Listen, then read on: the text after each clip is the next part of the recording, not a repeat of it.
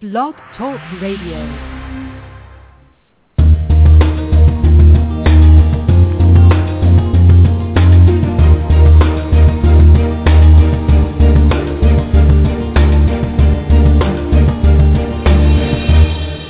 Good morning, and welcome to the Inclusive Class Podcast. Through interviews and discussions, it's our goal to explore the promise and practice of inclusive education. I'm Nicole Erdix, and I'm one of your hosts for the show. I'm a parent, inclusion teacher, and creator of the online resource, theinclusiveclass.com. And joining me here this morning is my co-host, Terry Morrow. Good morning, Terry. Good morning, Nicole, and welcome to all our listeners. I am Terry Morrow. I'm the author of 50 Ways to Support Your Child's Special Education, and I write about special needs for About.com at specialchildren.about.com. I'd like to mention anybody out there listening to us live that we're not taking phone calls, but the chat room will be open. If you'd like to stop in and suggest a question, I'll try to work it in if we have time. It seems odd to be here, Nicole. We've been off for 2 weeks now. I know. Has it been? Yeah, three. Wow, we've grown accustomed to just, sleeping in on Friday mornnings and not having to be awake and able to speak in clear sentences. Yep. So here I am. Hopefully, I'll make it through. Roll back in. Yeah, I hope we'll make it. Had anything interesting going on the last weeks with you? Well, yeah. I don't know if you saw on my Facebook page that my son has accepted university invite, or decision. So, yeah. Congratulations. Doing that. Yeah, thank you. So what are you going to do with all that free time you were spending worrying about where he was going to go? I feel like you now I'm going to be worrying. Now I'm going to be worrying about how I'm going to pay for it. Oh gosh. That does move in next, doesn't it? Yes. Oh, well, that's great. That's a big load off.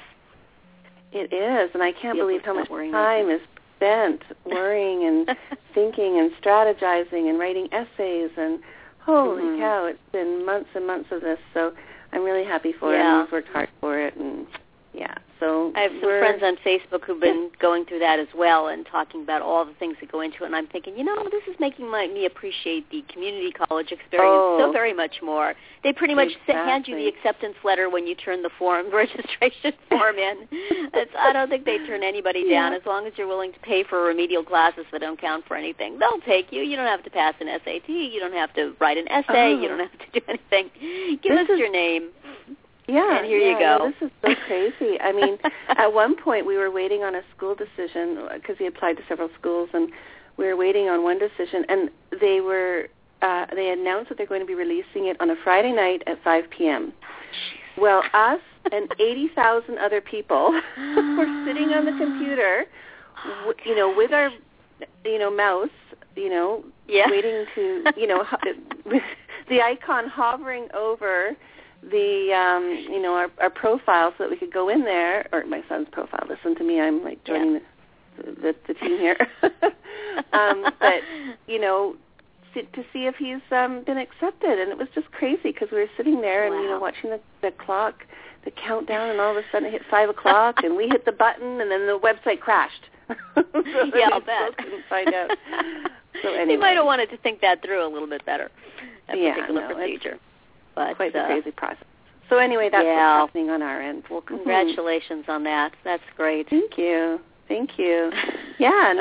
So we're, and how about you? Everything going well on your end? More or less. We had some illness, and we had a 21st birthday, and unfortunately the same weekend. So the birthday boy, the 21-year-old birthday boy was ill the morning after his birthday, but not because he was out celebrating being 21. Just, I think, either stomach flu or some bad shellfish at Red Lobster. We're not sure which. But so that was unfortunate. But then he did have, this is a very special needsy thing, I guess. He had a party at his speech therapist's office. They decided it would be a good social learning sort of thing to have him plan a party for himself and invite all the kids. So he had all the kids who he'd ever been in speech with. So I saw kids I hadn't seen in like 5 or 7 years walking in all big and grown up and everything and catching up with their parents. So it was very nice. Sort of an odd thing, but that wound up being his birthday party. His old home week at the speech therapist. So very neat. But good for him. Other than that, yeah. Yeah, it's a big milestone. Good. But other than that, everything else is well then? Everything else is well. So we're back here now talking. And yes, we are here to talk about UDL today. Yes. Which, most people have heard about it, but if you haven't, UDL stands for Universal Design for Learning. And in our past podcasts, we've actually talked about some very specific ways to meet student needs by using UDL. I know one week we talked about differentiating the curriculum. Another week we talked about adapting the curriculum to specific student needs. And all of these sort of techniques fall under the umbrella or the framework called Universal Design for Learning. And on this episode today, we have guest Dr. Louie Lord-Nelson with us to talk about UDL and its effect on learners and what it does for learners for us to implement these techniques and use them with students and what it does for the kids that we're teaching. So before we have Louie talk to us about UDL, I'm just going to give a brief introduction and background to her work. She's had extensive experience through practice and research with UDL. She's an educational consultant specializing in Universal Design for Learning. She works with CAST and currently works at the University of Kansas with the SWIFT project, which we are familiar with, having Dr. Wayne Saylor on in a previous podcast. So in addition, she has recently authored a book published by Brooks Publishing called Design and Deliver, Planning and Teaching Using Universal Design for Learning. And I actually have that book up on my website for a giveaway this week, so it's kind of exciting to have the author of that book join us for our podcast. So good morning, Louie, and welcome to our show. Good morning. Thank you. Before I start asking you questions, can you tell us a bit about your book and what it encompasses and a little bit about what the purpose is? Sure. So I'll give a little tiny bit of background knowledge here in the sense that I had the good fortune of being a UDL coordinator in a school district in Columbus, Indiana, Bartholomew Consolidated School Corporation. And it was during that 4 years that I had a lot of experience working directly with teachers and administrators and looking at the implementation and use of UDL. And used a lot of CAST's resources, and those were fantastic. But I was finding that possibly there was still a gap for understanding on behalf of the teachers. And so I decided, well, I'm going to check into writing a book. And I had been speaking about UDL at a conference and met some people from Brooks, and we had conversations, and so things moved forward. So while I was at CAST, I had the really good fortune then after my work at BCSC to gain a postdoctoral fellowship at CAST for a year. And that's just a huge, huge gift because you're given time to work on your passion. That's the whole point of a postdoctoral fellowship. So part of my passion was writing this book. And I was just smack dab in the middle of this environment with fantastic researchers and collaborators. And, it was just wonderful. So I chose to write the book in a conversational tone. So it's just having that nice, gentle conversation of introducing concepts and ideas. I give an introduction to Universal Design for Learning, and that includes the vocabulary and the myths. So there's not a profession out there that doesn't have jargon, and we all know that education has its healthy amount of jargon.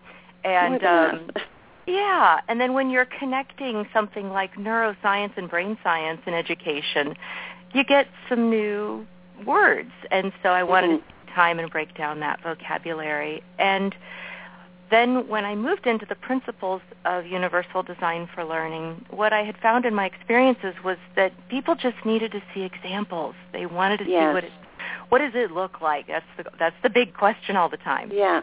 So the center section of the book breaks down the 3 principles, but it breaks them all the way down into the guidelines, which is the second level, and then the checkpoints. And within each of those areas, there are examples from classrooms and then scenarios. If people are interested in the ebook format, then there are videos of teachers talking about these cool. these areas. And then if people choose to use the print book, then those videos are describe the same information as in the print book. It's a different format because knowing that people like to learn in different ways. And then the third section of the book, it goes from planning to practice is what it's called. And so it's helping people understand how to design. And I can talk about this a little later too, but UDL is all about designing your lessons and designing your environment. And then having a deep understanding that the goal of the lesson drives everything from what you're going to use the tools, from what strategies you're going to use, and it has to be directly linked to the assessment, formative and summative. So that's the book in a nutshell. I explained in the very beginning that people should use it as they see fit. If they're familiar with UDL, they may want to just jump into section 2. They don't. It's not a read from front to back. Okay, so it's something you can pick up and look for a certain strategy or look for some advice in a particular area. Quite practical from the sounds of it. Yeah, and the feedback that I've received, which has been wonderful, has been that it is practical. I really wanted this to be a desk reference of sorts that someone would have right next to their computer or lesson book on that bookshelf right there, and they could just grab it, flip open to their favorite areas, and go for it. And I know it's meant for, this type of book is generally read by the education professionals, not necessarily parents who want to pick up something like this and look through it. However, I think it's useful for parents to know the strategies and certain ways of reaching all learners. And it's good for parents to know some of the background to this so that if there is an issue in the classroom or if they are struggling to have the teacher, provide a lesson that will meet their students' needs, it's good for them to know how it can be done and perhaps pass on that information to the teacher either through your book or through some handouts I think it's great that parents are aware that there are these techniques that can be used. I'll say generally for parents, Brooks Publishing is excellent. If you go on their website and look, the books are mostly for educators, but they're usually really, interesting and useful. I used to buy those books all the time when I was dealing with schools, and you can read it, you can understand what the educators are doing, and then you can give the educators a reference that's meant for them, and not just, hey, I read this on a parenting site on the internet. Maybe you could do this, but here is what other people like you are doing. So definitely worth checking out this book and other books by Brooks. Yeah. No, definitely, I agree. Now, Louis, can we sort of then backtrack, and I'm going to ask you then, for those people that are wondering whether they're parents, teachers, otherwise, how do you do UDL? What does it look like? And can you give us a description? Sure. So I'll start by saying that UDL is a framework. It's organized into those 3 principal areas of engagement, representation, and action and expression. And this framework is a collection. It's a collection of information. It's a collection of what we know through educational research, through neuroscience, through brain sciences, through learning sciences, of what works well and what works best in learning environments.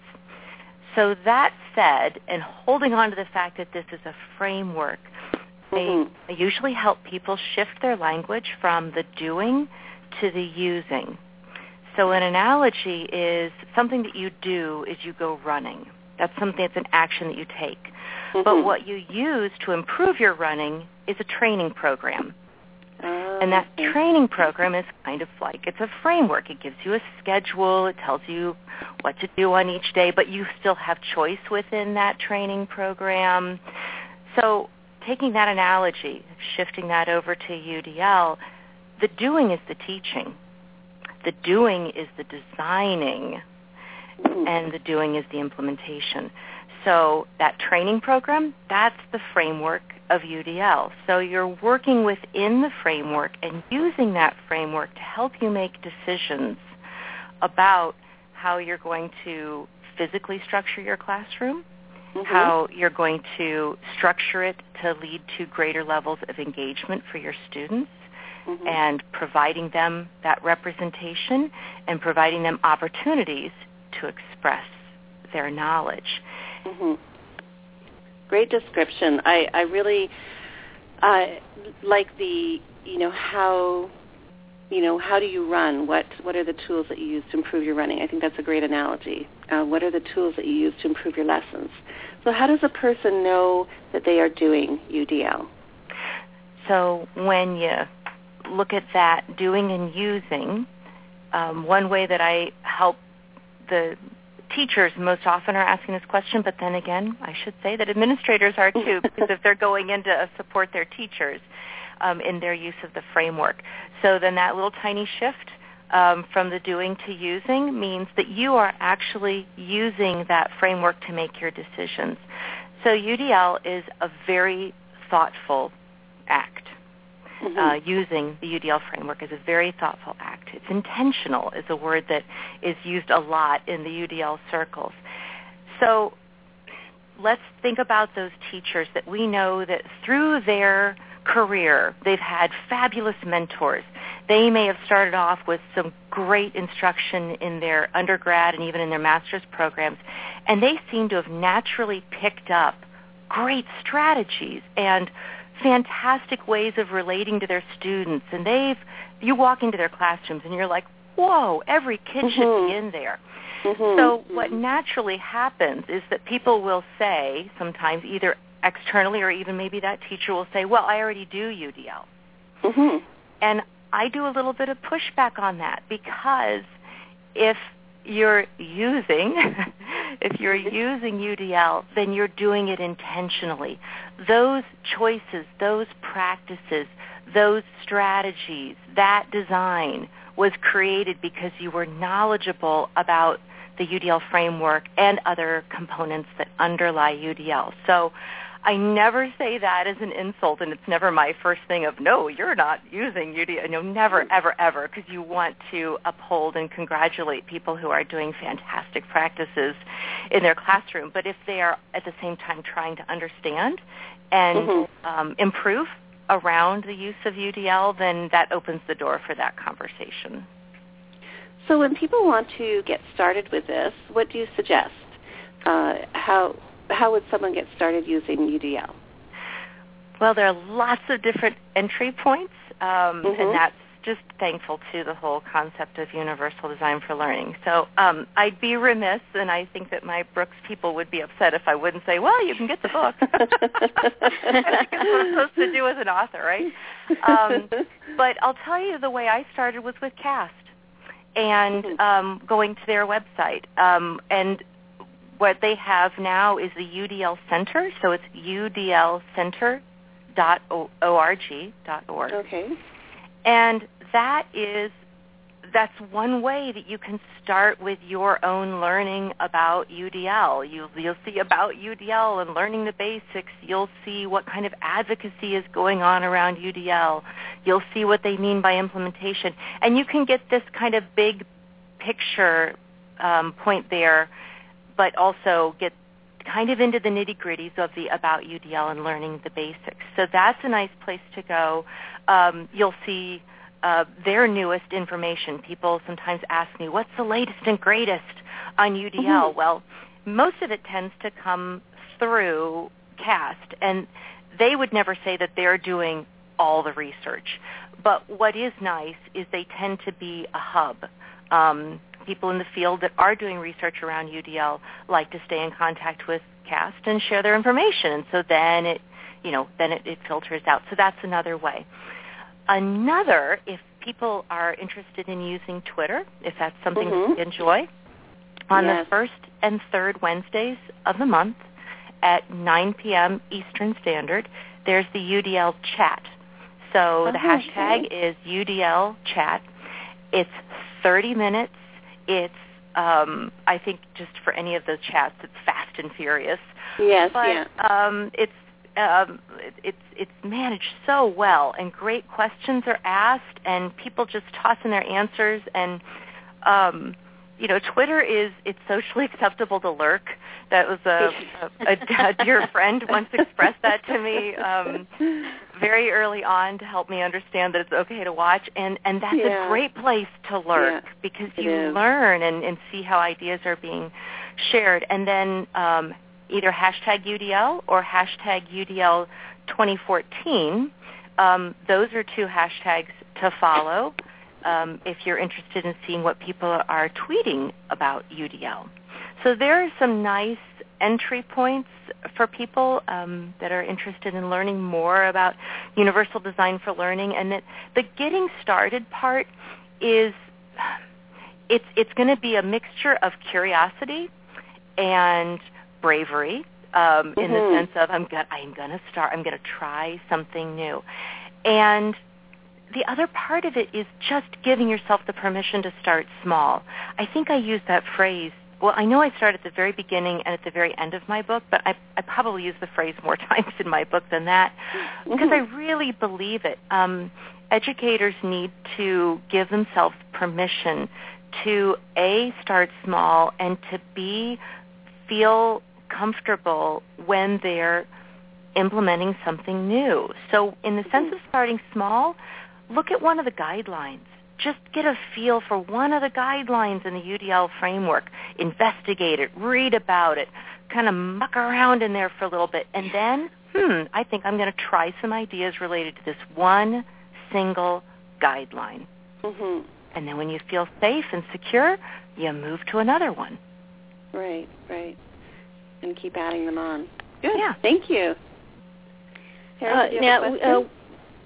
We know that UDL emerged from CAST's work with students with disabilities, but now they say that UDL helps all students. Can you talk about this shift a little bit? It's something we talk about a lot when we're talking about inclusion, that it's good for everybody. So I'm interested in how this is as well. Yeah. So if people aren't familiar, the history of CAST and their work within a hospital there in Boston, they were doing very specific, attentive work around individual students. And they were recognizing that providing these students with access, and at that time, it was more linked to technology. They were seeing these students blossom, and that these students were gaining more knowledge and equally as wonderful were able to express what they knew and express all these fantastic things that maybe just hadn't been known prior that they knew. And this work continued to grow and blossom.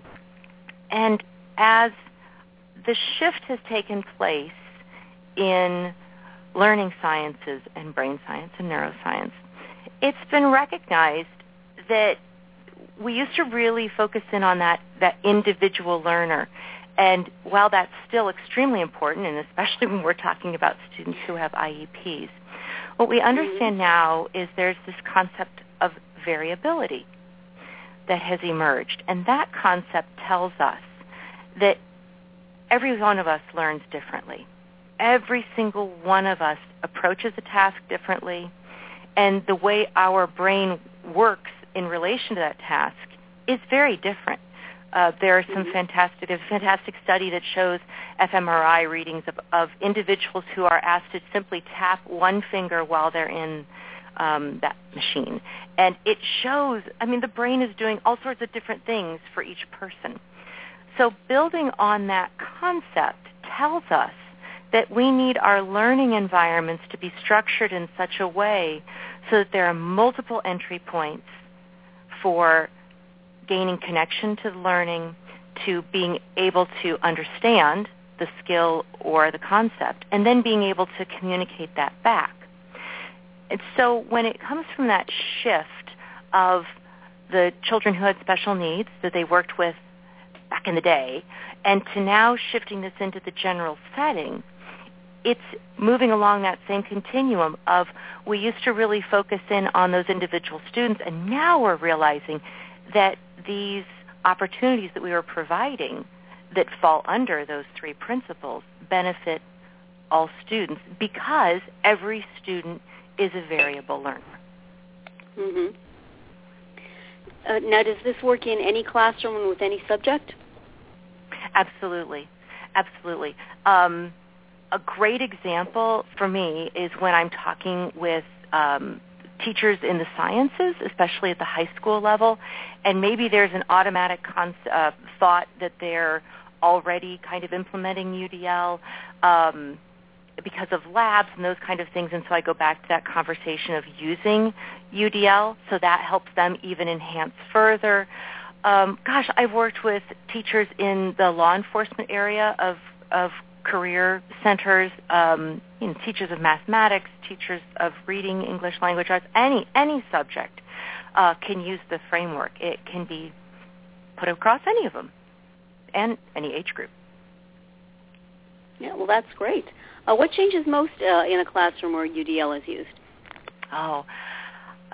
So the most part is great fun in the sense that you have multiple populations going on, right? You have students, and so when you're implementing UDL and the students have an opportunity to gain that information and really blossom within it, all of a sudden you see happy kids. There's a teacher that's quoted in my book, and she talks about that when kids feel that they can learn and they feel that they can show what they know, they're happy and they want to be there, and it's great fun. As for the point of teachers or educators, there are some shifts that are being perceived, and those are being studied right now by a variety of different people. And so there's a shift in the understanding of all students can learn. That whole concept, that statement that we all like to use, but the understanding of the fact that all students can learn, it becomes a deeper understanding with those teachers. Definitely. Sorry, Terry, I jumped in there. Can anyone use UDL? Yes. And so when I really quickly said that any age level, any